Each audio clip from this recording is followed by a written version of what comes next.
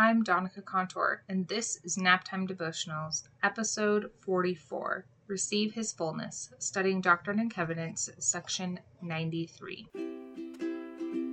Welcome to Naptime Devotionals, a come follow me study for busy moms. I'm Donica Contour, your host. I'm a mom of 4 kids, wife of a high school theater teacher, and my favorite show to binge watch is Murder, She Wrote.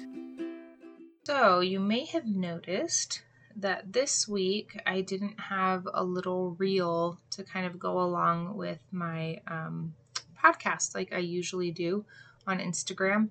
And that's because my phone right now is full of videos of my small, adorable, tiny children. And so I'm downloading them all right now. But this is also the only time I can sit down and do this podcast and record this episode. And so there's no video this week. We just have whatever it is that I came up with posting. So there's that. Okay, so let's jump in to Doctrine and Covenants 93. This is a good one. I really like this one. There's a couple of verses I really want to look at. Let's start with just verse 1 through 3. And it says, Verily thus saith the Lord, it shall come to pass that every soul who forsaketh his sins and cometh unto me, and calleth on my name, and obeyeth my voice, and keepeth my commandments, shall see my face, and know that I am, and that I am the true light that lighteth every man that cometh into the world, and that I am in the Father, and the Father in me, and the Father and I are one. So this is Christ speaking, right? And I love this scripture because I love the idea, okay, first of all, let's take a look at the word forsake for a second. We'll bust out my old buddy, the OED, right? Obviously, forsake is a verb. Chiefly literary, it means to abandon or to leave, right? So the Old English, its origin is Old English it's a forsaken, renounce or refuse. So let's take into consideration to renounce or refuse, to abandon or leave your sins. Like, that feels like a pretty good thing to do with sins, doesn't it?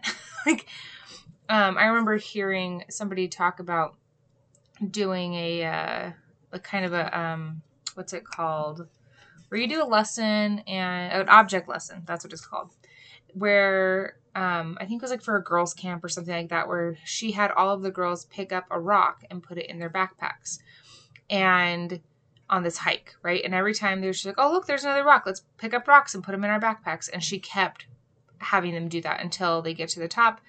And it's like, oh man, who's got like a really heavy backpack? And of course, all of the girls had these backpacks full of rocks, you know.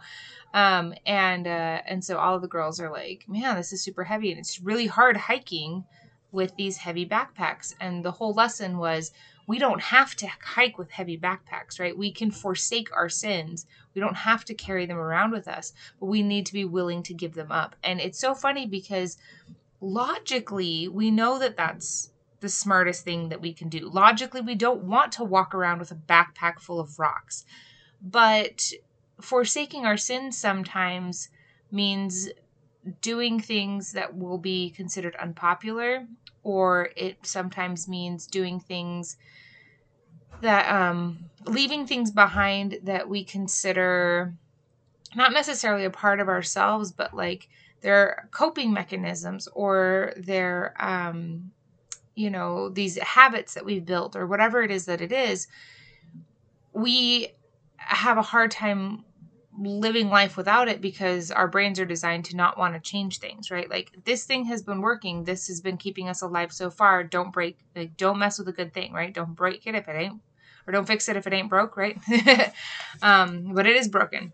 So let's look at this, right? So he who forsaketh, every soul who forsaketh his sins and cometh unto me, right? So leave your sins behind, come to me. And I like to picture this. Like, I'm very, what's the word? I like images, right? I like I'm very visual. That's the word I want. And so I like to create like a mental picture of like, what does this look like? So I like to picture a mountain, right? We're climbing on the top of this mountain, right? We've got our backpack full of rocks and we get to the peak, and at the very top of the mountain, or it doesn't even necessarily have to be at the top of the mountain, but it just be a part of the mountain. In order to get to the next part of the mountain, we have to raise ourselves up to this ledge, but we can't quite reach it.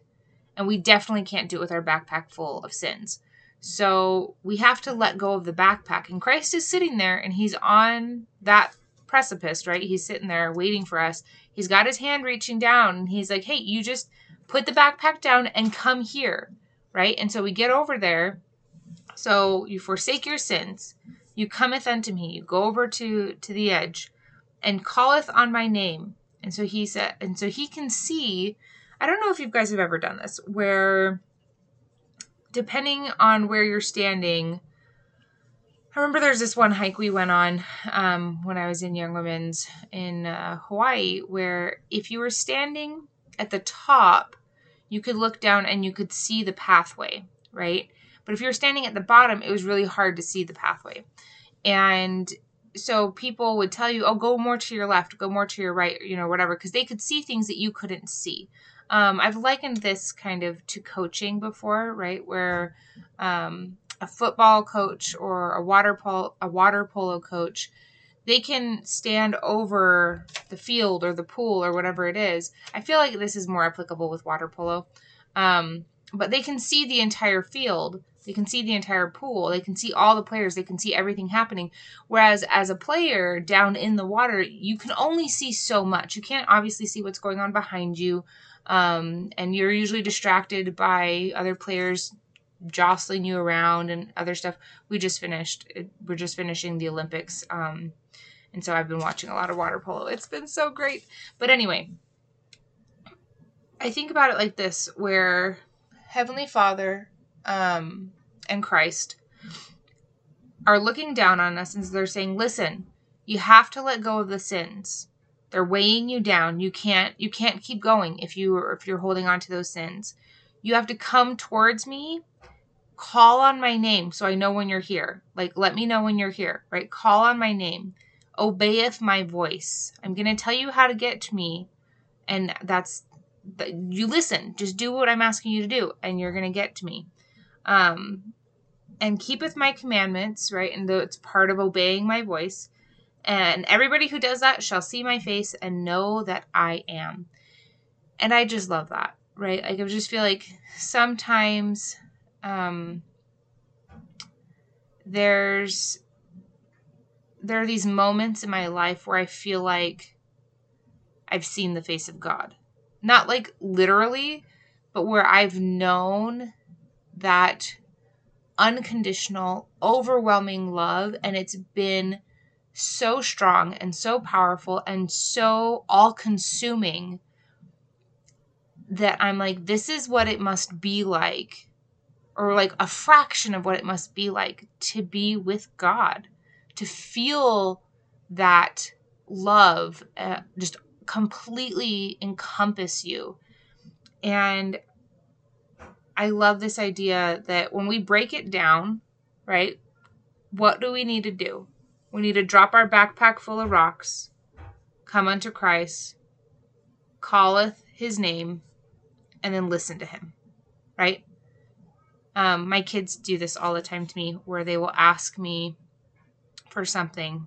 They're like, Mom, I need your help with this thing. And so I'm like, okay. So I'm trying to help them, but then they're not listening to anything that I'm saying. Edmund did this the other night where we were heading out and he couldn't find his shoes and he was losing his crap because he's almost 3. He'll be 3 in October. He's a 2-year-old.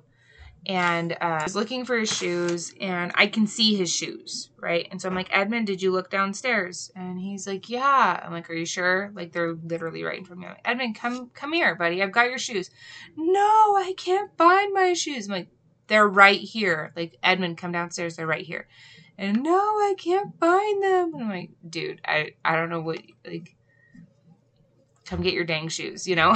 And so I think sometimes Heavenly Father's obviously nicer than I am because he's a perfect father and probably doesn't get as frustrated with us as I get with my children. But hot dang, sometimes it's hard being a parent. So let's actually move to the next section of scripture that I want to talk about. This is in Doctrine and Covenants, section 93, verses 9 and 10. And I just love, it really clears up for anybody the point, right, of Christ. Like, why is Christ so invested in our lives? And this, because the light and the Redeemer of the world, the Spirit of truth, who came into the world, because the world was made by him, and in him was the life of men and the light of men. The worlds were made by him. Men were made by him. All things were made by him and through him and of him.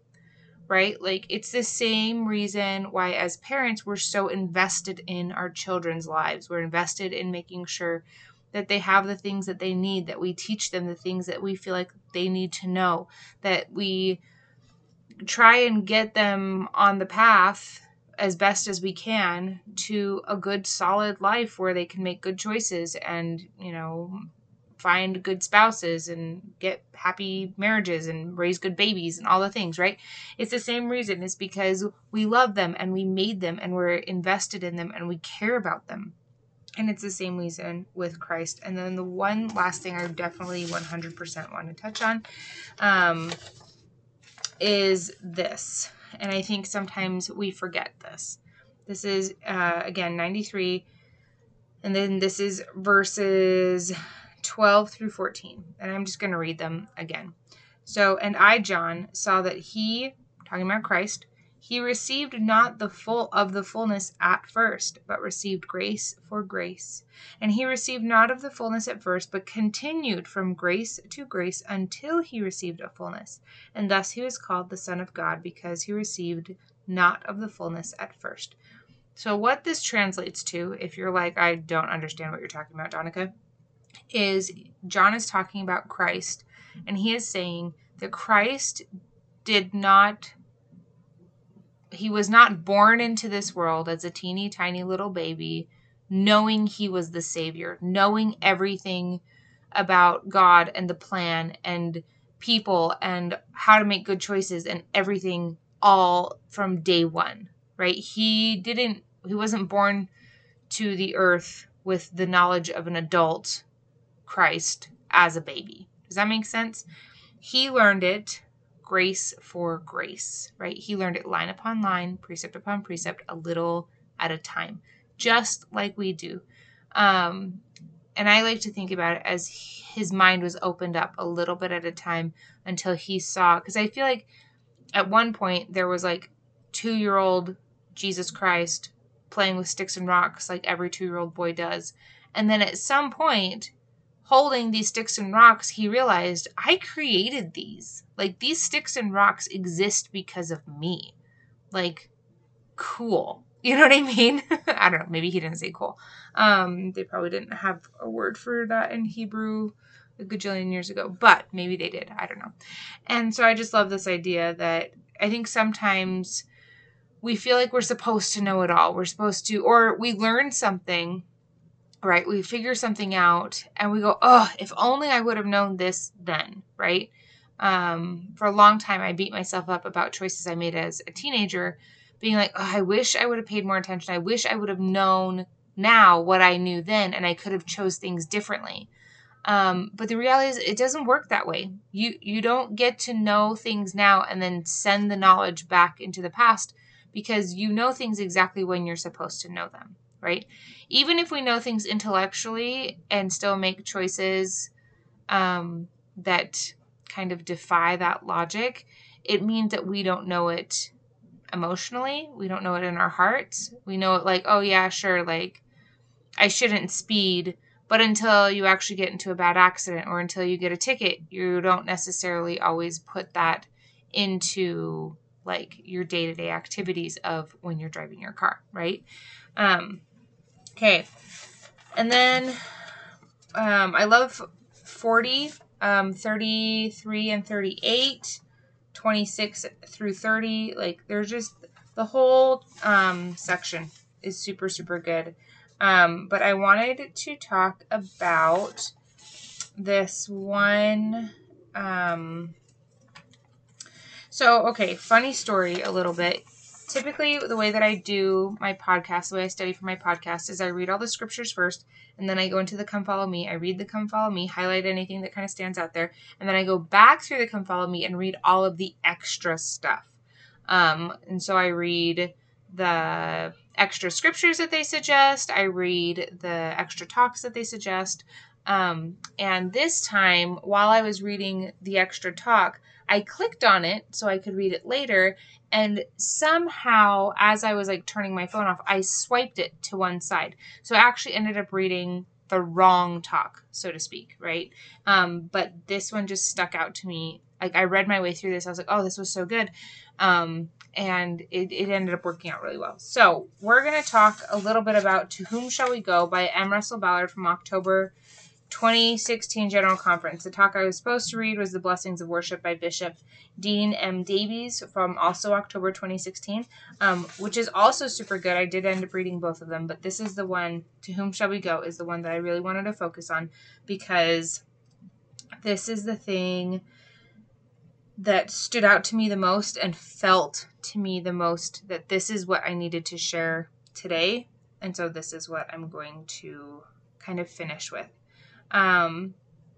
So Elder Ballard says, brothers and sisters, accepting and living the gospel of Christ can be challenging.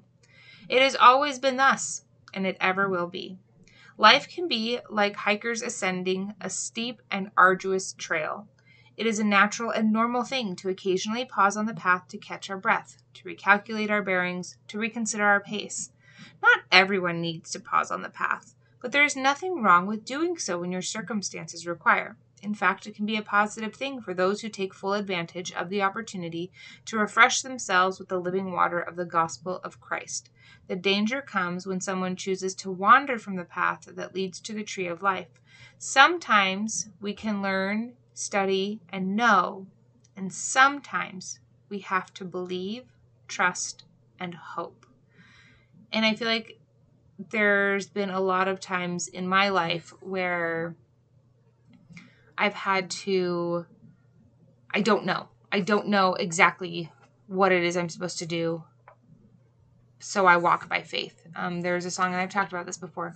There's a song that we learned in Young Women's. I think it's just called I Will Walk by Faith, or I Walk by Faith, or something like that. And it was one that carried me through, and still does carry me through, a lot of my trials where everything seems really big and overwhelming. And there's all these things I don't know, and all these questions I don't have answers to. And I kind of have to be like, okay, this is the time that we walk by faith. This is the time that I believe and I trust and I hope in the things that I do know. Like, I do know that Christ is real. I do know that Heavenly Father is there and He loves me and He knows me. Without a doubt, I know those two things. And so maybe I don't understand this particular part of church doctrine, or maybe I don't understand this part of the Red Handbook, or I don't understand why this or why that, or all these other things.